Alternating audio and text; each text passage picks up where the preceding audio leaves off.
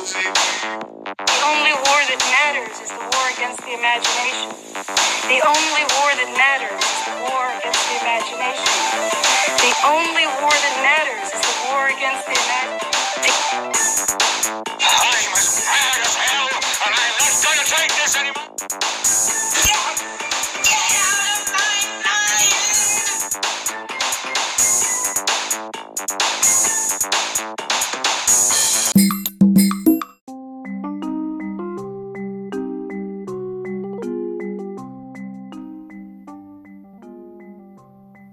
Hello and welcome to Realitiki, the deprogramming program.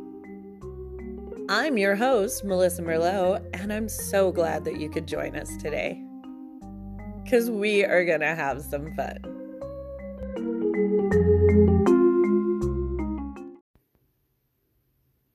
You might be wondering what this podcast is about.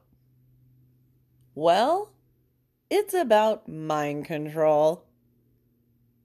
Not the kind of mind control where you stare at a goat for so long that it explodes. Yeah, no. No goats will be harmed during this podcast. We'll be focusing more on the kind of mind control that the media likes to use to get into your head.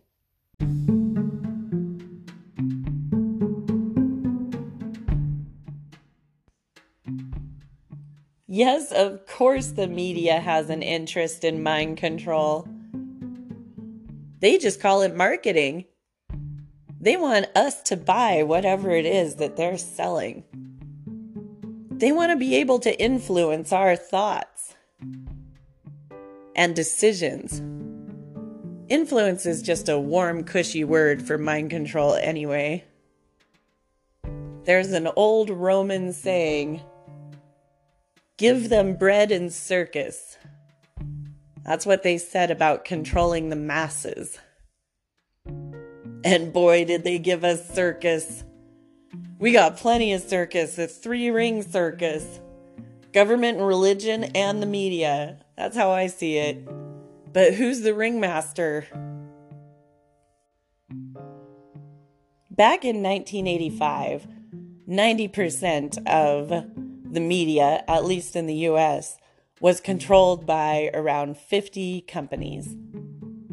In 2019, 90% of the media was controlled by about 6 companies. Now it might even be less than that because I think some of those companies have merged. I mean, look at Disney. Disney owns about everything. So of course, everything we see in the media is going to have an agenda. They own so many other companies, they got to make money for all those companies. And when you look at it just from a money standpoint, it completely makes sense. That's why I say it's all about marketing. But what are they really trying to sell us?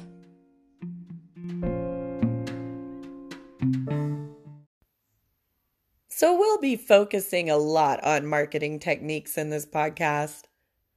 We'll also be focusing a lot on propaganda. These high school boys and girls are having a hop at the local soda fountain. Innocently, they dance. Innocent of a new and deadly menace lurking behind closed doors. Marijuana, the burning weed with its roots in hell.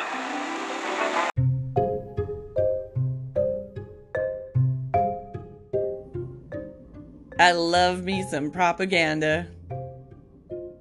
That was from Reefer Madness, an excellent film containing tons of propaganda about the deadly marijuana. You should check it out. So propaganda is kind of like the dark side of marketing. It's defined as information, especially of a biased or misleading nature, used to promote or publicize a particular political cause or point of view. To me, it's just marketing. Marketing is propaganda, just like influence is mind control. kind of taking the good with the bad, just depends on how you look at it. When I think of propaganda, I think of World War II and those kind of movies that came out around then. So that's where I thought it started from. But lo and behold, I was wrong. Let's go back to Rome. The term propaganda first came into common use in Europe as a result of missionary activities of the Catholic Church. Back in 1622, Pope Gregory XV created in Rome the Congregation for the Propagation of the Faith.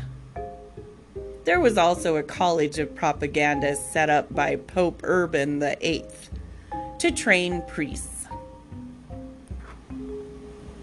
The Roman Catholics are masters of influence.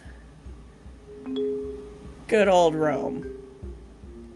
So now that we know where propaganda came from, let's look at some methods of propaganda, or AKA marketing.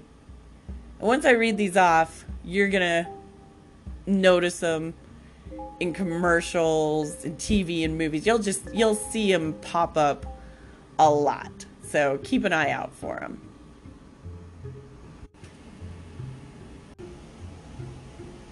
The 7 methods of propaganda are: number 1, bandwagon. That's the follow the herd, be part of the in crowd, all the cool kids are doing it. That's that kind of marketing. They want to show people a group they want to be a part of or a place they want to be. That's what bandwagon is. Number 2, card stacking. Card stacking is when you really build up the good and positive qualities of something and you focus on those, and then you kind of ignore or cover up the negative things. It's like, don't read the fine print. Number 3, plain folks. They're just like us. I can relate to them. They appeal to everyone. They're plain folks. That's just using, everyday people to appeal to everyone.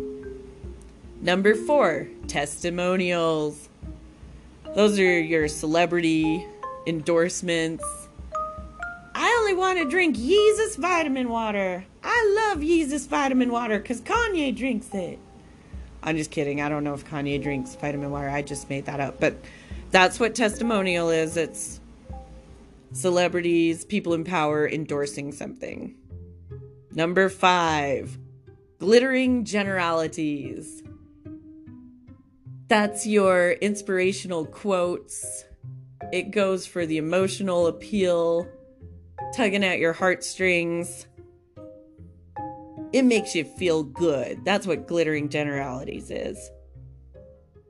Number 6, name calling. That's when you just put down your competition. Don't buy that product. That product is crap.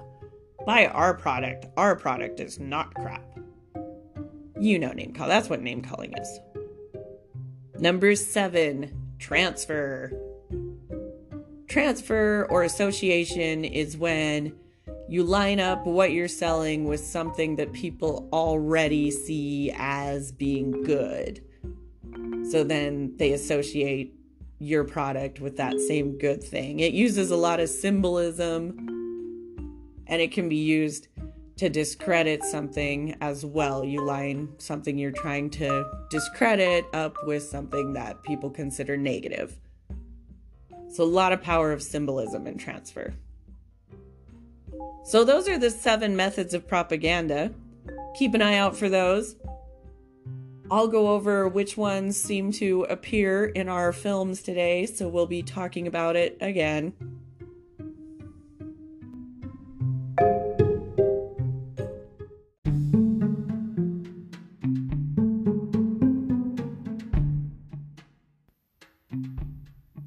Okay, so each episode is going to focus on a film or films that had some kind of effect, or maybe some obvious propaganda.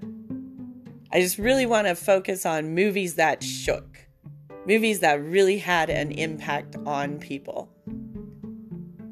For good or bad, like I said, influence can go either way. And then just kind of break down the film and what came from it. And it won't always be just me. That's just today. I'll try to have guests so you guys don't have to just listen to me yap. But today I'm on my own. Well, not really. I have a lovely co-host from the Realitiki Bar. A very nice bottle of wine. It's a sweet bitch Merlot. Obviously, I bought it for the name. But it's actually really nice. It's from Chile, and it's more of a dessert wine than a Merlot. So if you tend to like sweeter varieties, you might like it. So yeah, Sweet Bitch Merlot. They're not a sponsor or anything. I'm just drinking it. And I shouldn't have said a whole bottle, because don't worry, the episode's not going to be that long. I'm not going to get too Merloted. So like I said, I want to focus on movies that shook. So let me give you an example of a few movies and what happened after they were released. So when Disney's Bambi came out, which is a super cute cartoon, deer hunting in the US that year was cut in half. Probably because people felt guilty, which, way to go. Score one for the deer. And when Jaws came out, beach tourism took a dive. Which, not surprising. There's a giant shark in the movie. Doesn't really make you want to go swimming. When Top Gun was released, people started enlisting in the military. Bumped up their numbers a lot. And the movie Philadelphia helped change the stigma around HIV and AIDS. People started to be more sympathetic to the disease. So those are a few examples.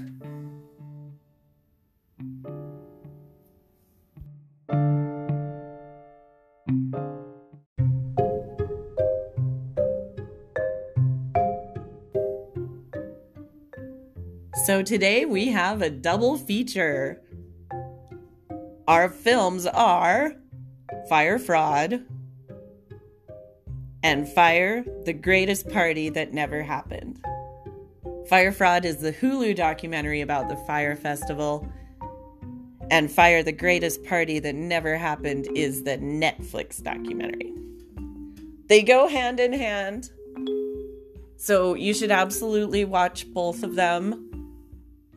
It's almost like a timeline. Watch the Hulu one first, because it does more of a deep dive into Billy McFarland, the mastermind, quote unquote, behind Fire Festival. And it shows you where he comes from. And then Fire on Netflix, their documentary kind of goes over a little bit more of the aftermath of what happened with the island and the people who work on the island after. So if you watch them in that order, it kind of helps you piece things together. And there's a lot of controversy between the two documentaries, which we will talk about. But I wanted to pick them because I really wanted to focus on social media and the power it has. And it's brilliant. It's perfect for marketing and advertising.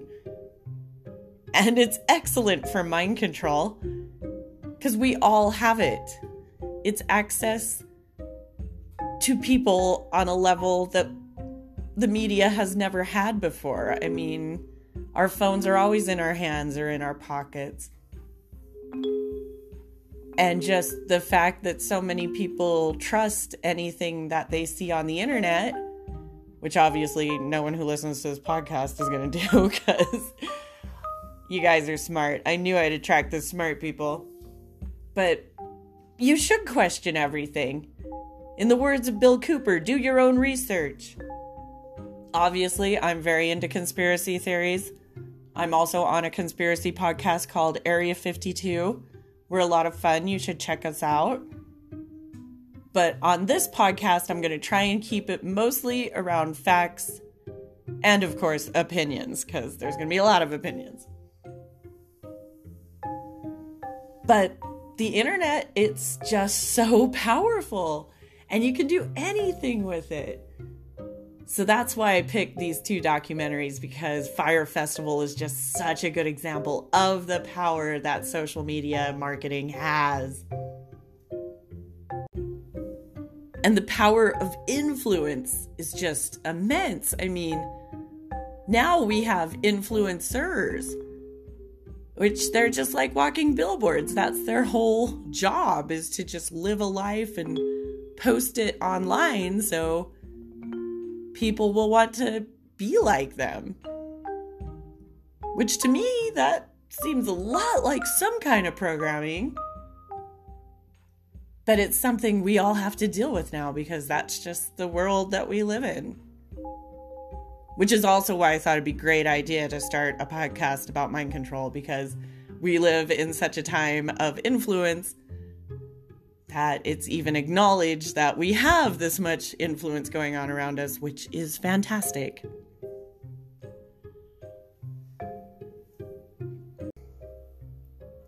So let's talk about Facebook for a moment. I found out about this study they did back in 2012, January of 2012. Let me get my notes, because this is a professional podcast. So, data scientists skewed what almost 700,000 Facebook users saw in their newsfeed for 1 week. So half of these users in their newsfeed, and the newsfeed is what you see when you first log on to Facebook. It's posts from your friends, it's a bunch of advertisements, it's just everything that you scroll through randomly. So everybody has one. You see it right when you open the app. So back in 2012, these data scientists took control of the user's newsfeed. And for half of those users, they made sure they only saw posts that were happy or positive or uplifting to make them feel good. So half of the users got good posts. And then the other half got sad, depressing, negative, upsetting posts. And so these data scientists took control of the test group, the involuntary test group's newsfeed for a week. And then at the end of the week, they took down their findings of what the results were. And of course, the group that got the happy and positive newsfeed, they made a lot of happy and positive posts. And then the group that got the sad and depressing newsfeed made a lot of sad and depressing posts. It only makes sense, right? So Facebook released their study in the prestigious Proceedings of the National Academy of Science journal, and they called it Emotional Contagion, which that means you're pretty much trying to contaminate people with emotions. That sounds a lot like mind control. I mean, it's definitely emotional control. And this is back in 2012 when Facebook did this and collected data from it. And it's 100% legal, because when you're a Facebook user and you agree to their terms of service, you relinquish the use of your data for data analysis, testing, and research. So they're legit in doing it. How creepy is that, though? Emotional contagion? Activate transmission of misery now. But just think, that was 2012. How many other studies did they do like that since then? And just think of what they probably know and how they can use it now. And how they probably are using it now. Algorithms are a big deal. And I'm going to do an episode on them. And I wish it was a conspiracy-heavy episode.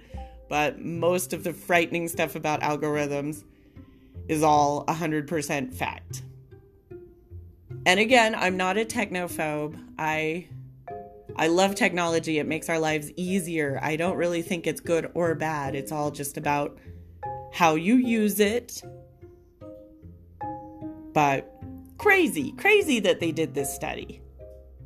And of course it's going to work. I mean, it's emotional contagion. That works just from when you talk to somebody. If they're sad, they might make you sad too. Emotions can be contagious. Always use protection. PSA, always use protection. All right, enough about that. We've got a plane to catch. We got to get to the fire festival.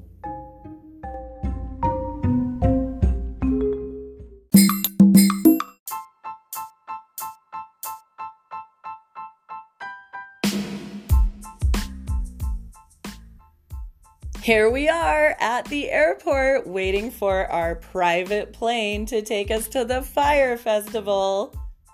Are you as excited as I am?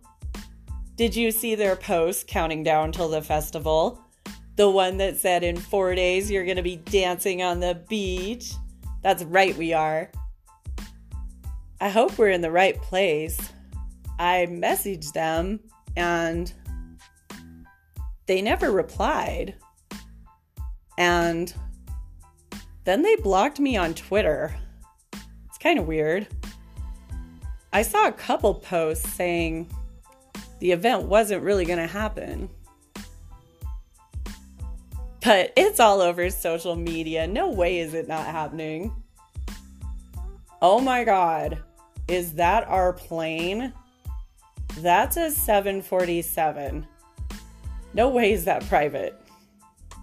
Oh well, it'll get us to the island just fine. Woo, here we are. We made it to Fire Island. They're going to take us to a restaurant first before we go to our private villa. Isn't this restaurant nice?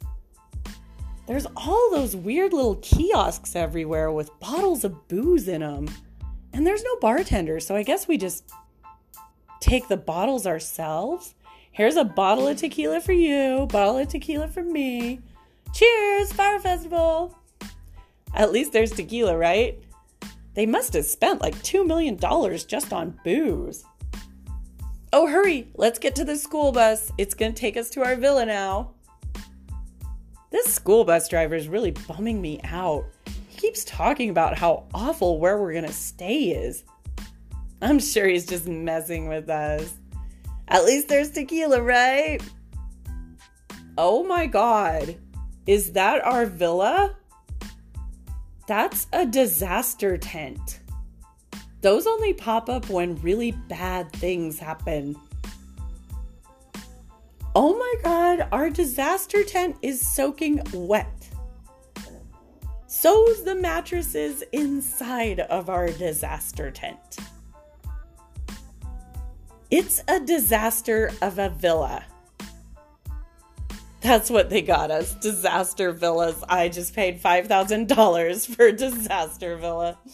I wonder what else I can buy while we're here. I put $3,000 on this wristband they told me to get for excursions. I don't really see any excursions. I don't even see any bathrooms. I guess they expect us to go in the sand like a cat. It's not even really sand. It's more of a gravel pit. I'm stressed out now. Let's go get one of those cheese sandwiches I see everyone walking around with and a dry salad. I could totally go for a dry salad right now. Where's our luggage? Oh my God, those 2 semi-trucks are just throwing suitcases into the gravel pit.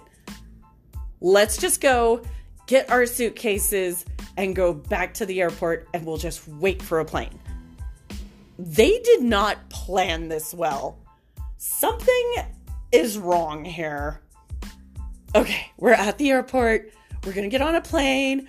Everything's going to be fine. Oh, there's no planes coming until the morning. Why does that guy have a chain? Oh my God, they're locking us in the airport. There's a padlock with a chain on the airport door.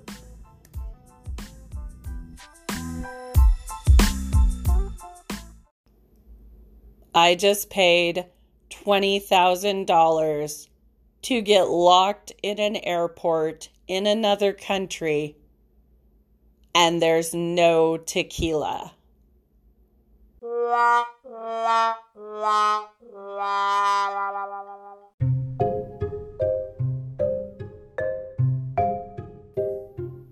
Well, that was a fun trip.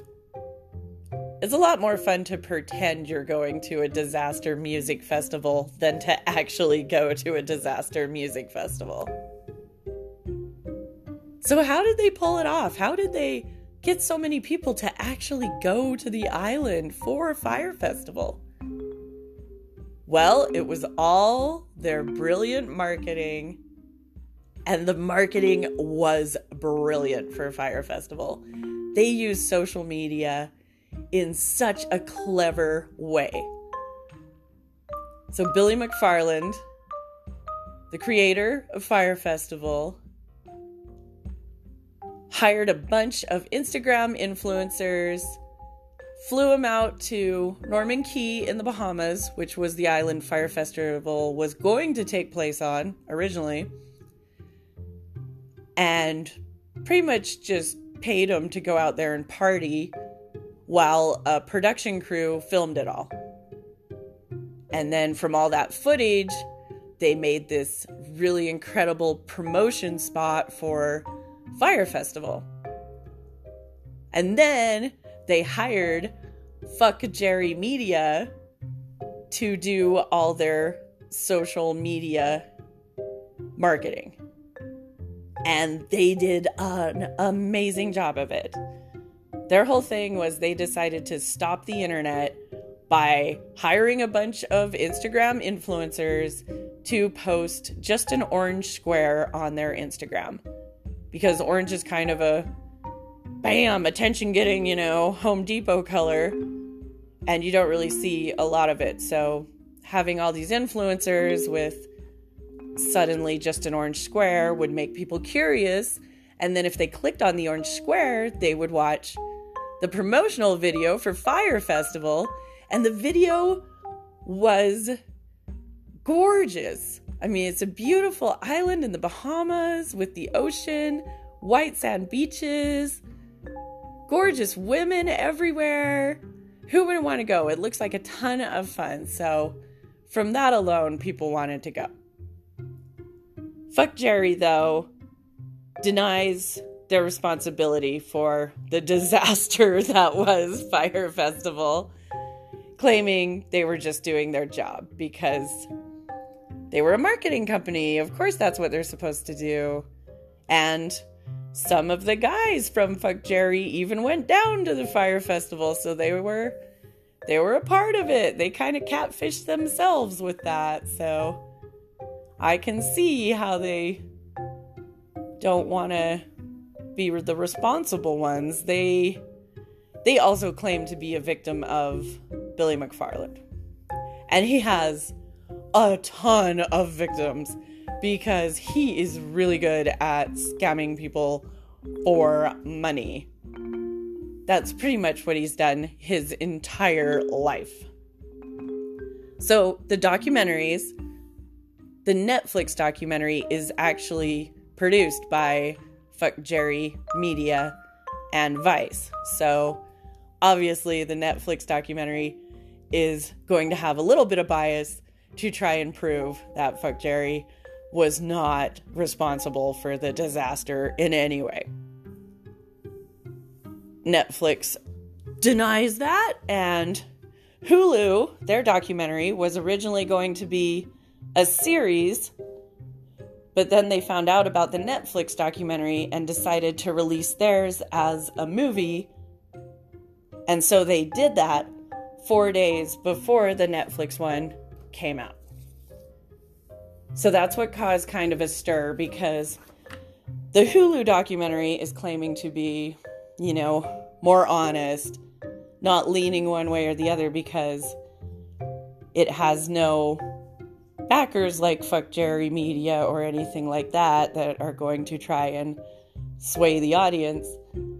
But the Hulu documentary does have an interview with Billy McFarland. And Netflix came out and said they were going to have an interview with Billy McFarland too, but they didn't want to pay him for an interview since they were portraying him in such a negative light. They thought it would reflect badly on their film. Way to take the high road there, Netflix documentary. However, in a situation like this, I kind of wanted the interview. I wanted answers. I wanted to know, what were you thinking, Billy? Why would you do this? And the interview is intense, and he doesn't really have a whole lot of answers. He just kind of makes up more lies, it seems like. It's pretty interesting, though, to actually watch him answer their questions. So the Hulu one came out first, and then the Netflix one came out 4 days later. And since there was so much controversy over Netflix having Fuck Jerry Media be involved with their documentary, they released the following statement. We were happy to work with Jerry Media, that's Fuck Jerry, and a number of others on the film. At no time did they or any others we worked with request favorable coverage in our film, which would be against our ethics. We stand behind our film, believe it is an unbiased and illuminating look at what happened, and look forward to sharing it with audiences around the world. Okay, Netflix. Good for you. Both documentaries are extremely interesting, so I recommend watching them both. Like I said, watch the Hulu one first, and then the Netflix one. Because Hulu will give you a more, at least in-depth background of Billy McFarland, the mastermind behind the Fyre Festival. Quote unquote.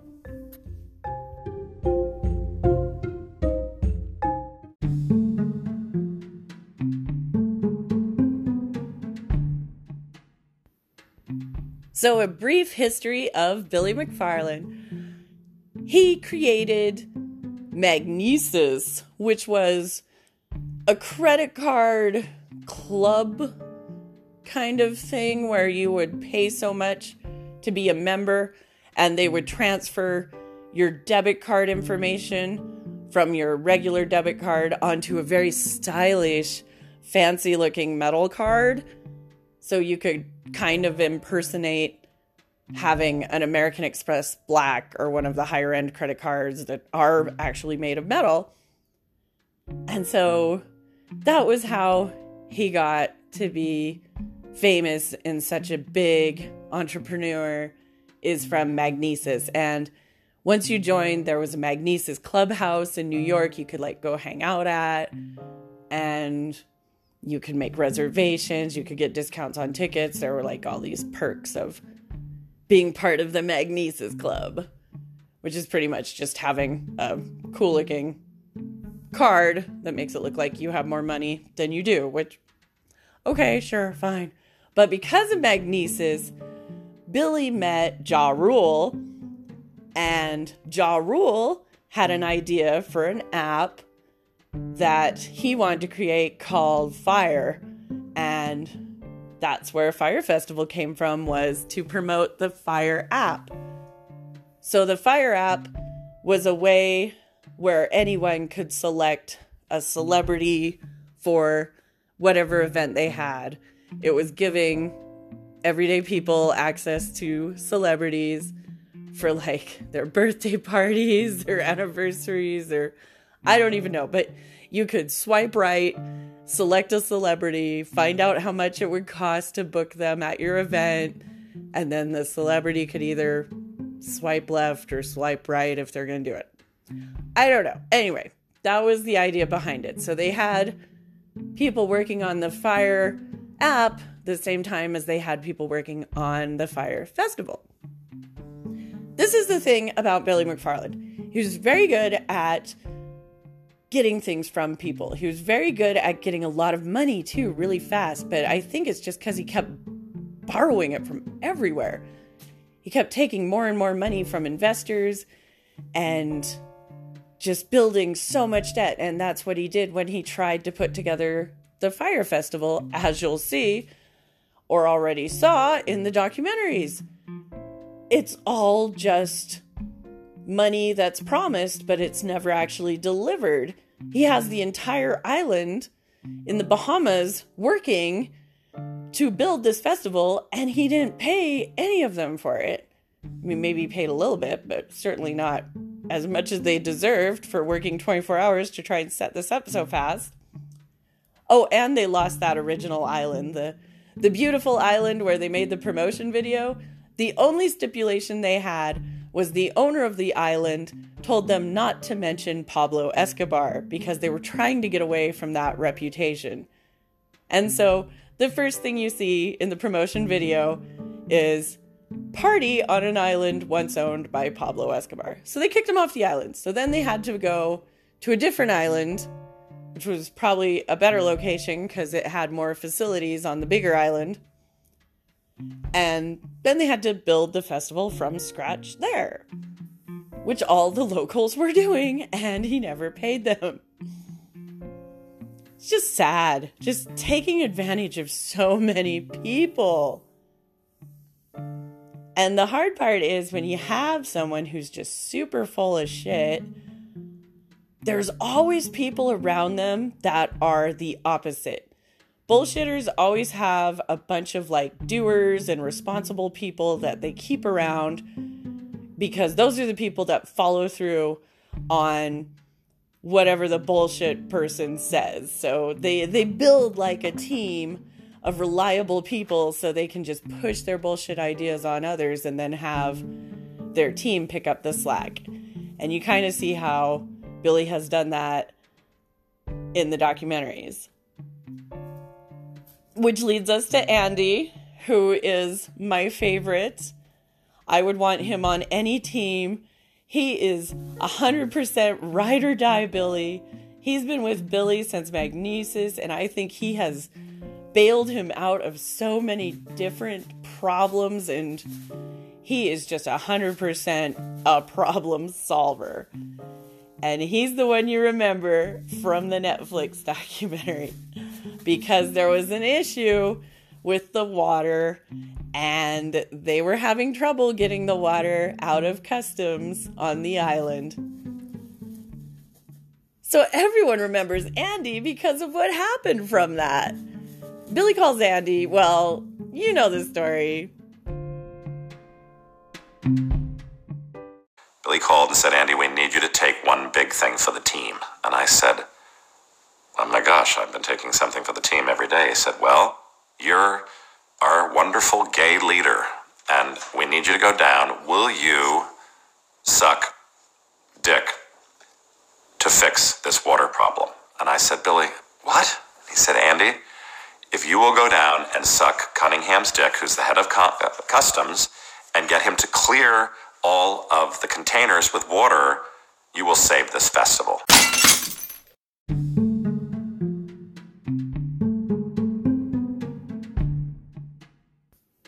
Okay, here's where I wanted the movie to take a big turn. I wanted Andy to be like, fuck you, Billy. It's your big mouth that got us into this situation because you can't shut your mouth. Why don't you take that big mouth down to customs and you get our water back? Why do you expect me to do it just because I'm the gay producer? I wanted Andy to just rip into Billy and just tell him he can't act like this anymore. But that's not what happened. Literally drove home, took a shower. I drank some mouthwash. I'm like, oh my gosh, and I got into my car to drive across the island to take one for the team. And I got to his office fully prepared to suck his dick.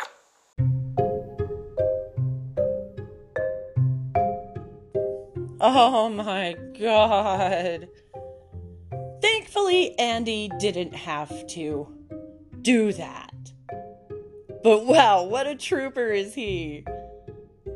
That's just so crazy. And how does Billy think that's a good idea?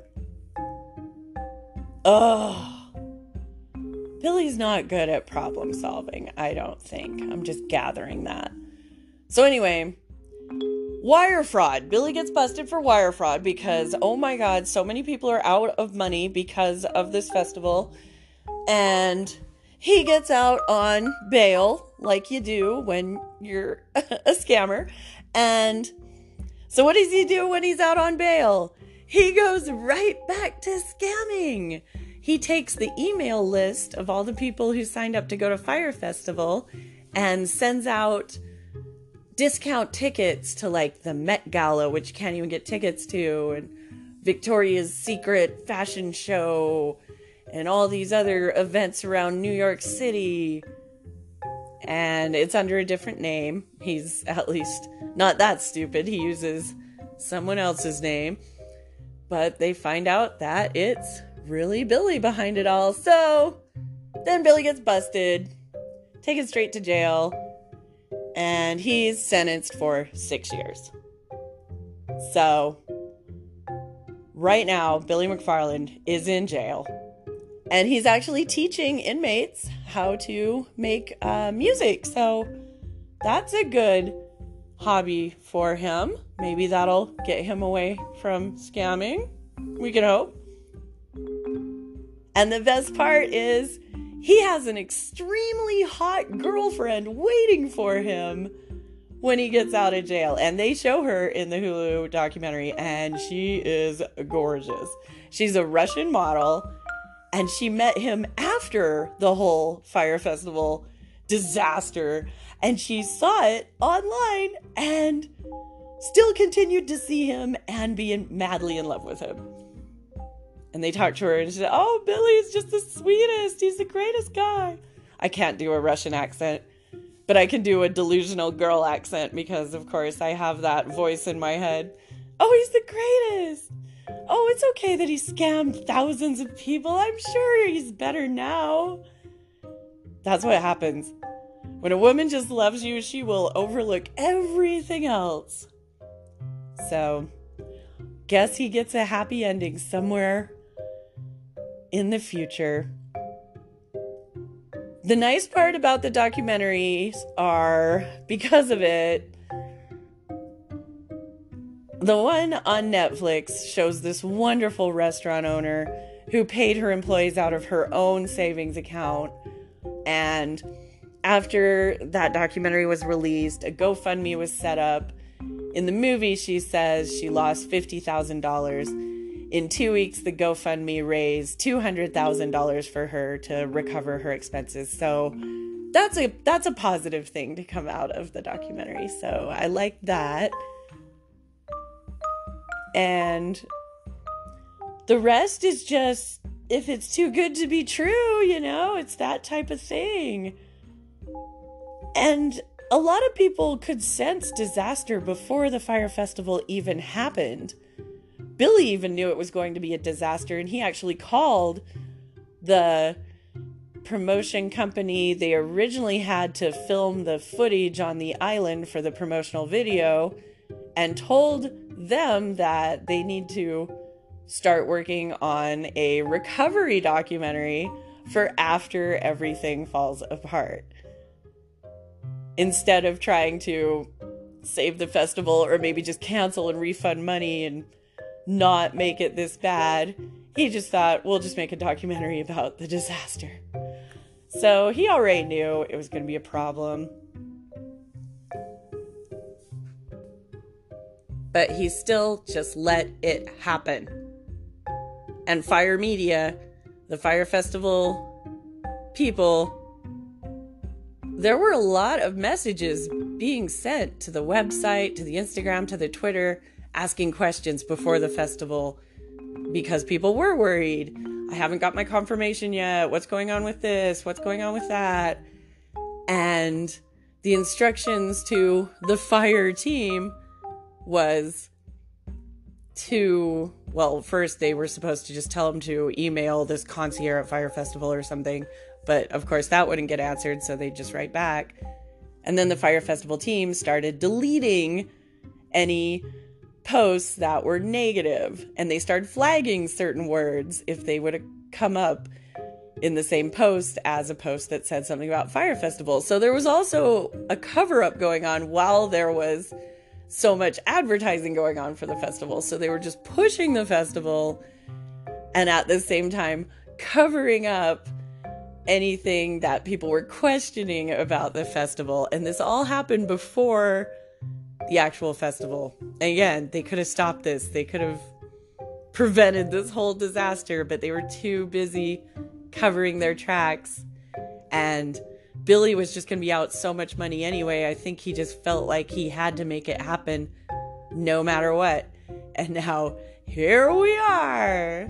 And they just kept pushing ways to get more money. They even told the people who had already bought their tickets, already bought their bullshit villas, because they were making people pay so much for villas, and they didn't even have villas. They just had FEMA disaster tents that they put up on the island. So they were lying about everything. So they were getting money from that. And then on top of that, they sent out an email that everybody has to purchase a wristband that they can load with money because it's going to be a cash-free event. And the people on the island aren't even sure if the Wi-Fi is going to work enough to use wristbands as forms of payment. So that's another just complete scam. And just off the wristbands, they raised $2 million from people just putting money on the wristbands. Terrible, terrible. In the words of Ja Rule, no one died, which is good.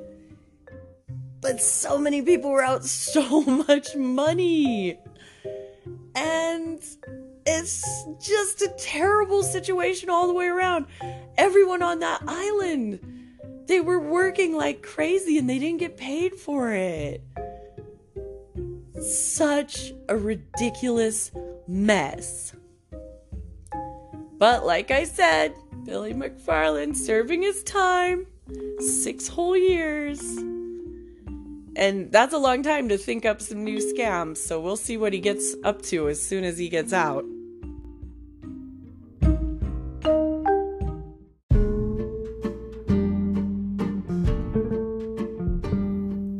So to market the Fyre Festival, they used a lot of propaganda.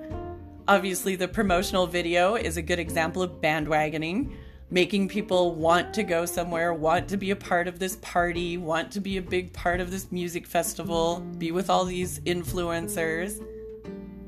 And I think in the social media marketing campaign, they used a lot of card stacking because they were really promoting the good and how much fun the music festival was going to be while deleting and covering up any kind of negative posts or criticism about the festival being bullshit. Which is actually how the Hulu documentary got its name, Fyre Fraud. Calvin Wells started to notice that the Fyre Festival seemed like a bullshit music festival, and he tried to be a whistleblower. He started a Twitter page called Fyre Fraud and posted, "This is a scam, this is a total fraud, don't put your money into this." No one listened. And he even put an article in the Wall Street Journal about it and thought, okay, this is going to clear it up. It'll solve everything. People will know it's a scam. Nope. They were able to counteract everything because, like I said, this all happened because of incredible marketing. Fuck Jerry Media did a really good job. Not saying they're responsible for what happened, but they did an incredible job of making sure it happened. They should start becoming a catfish company. They're already under a lot of scrutiny because I guess they've been stealing content from other creators and saying it's their own, so they might have some other problems going on. But if you want to catfish someone, I suggest you hire them because they can do an incredible job of lying on the internet. So, Ja Rule actually is going to be a part of another music festival this year in May. It's called the Lovers and Friends Festival. It's going to feature R&B from the 90s and early 2000s.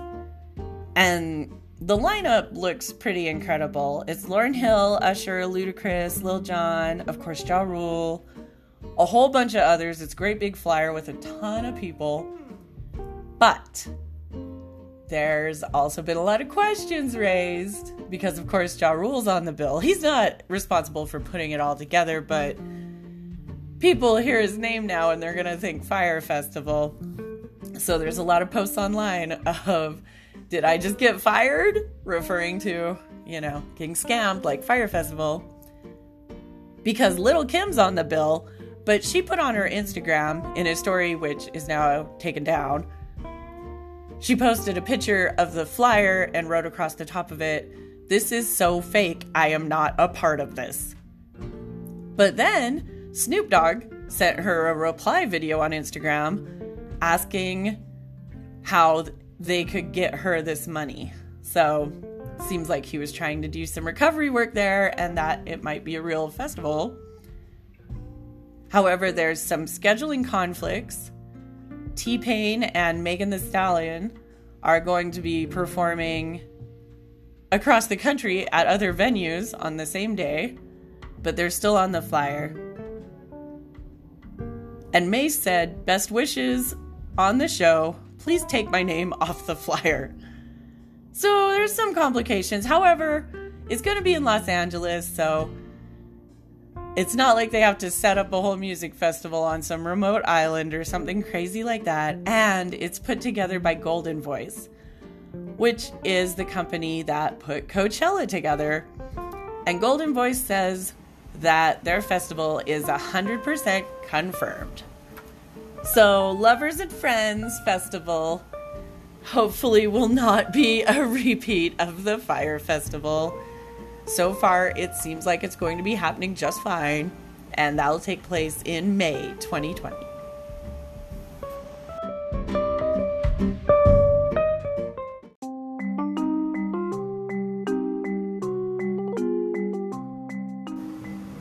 Thank you so much for listening. This has been a blast.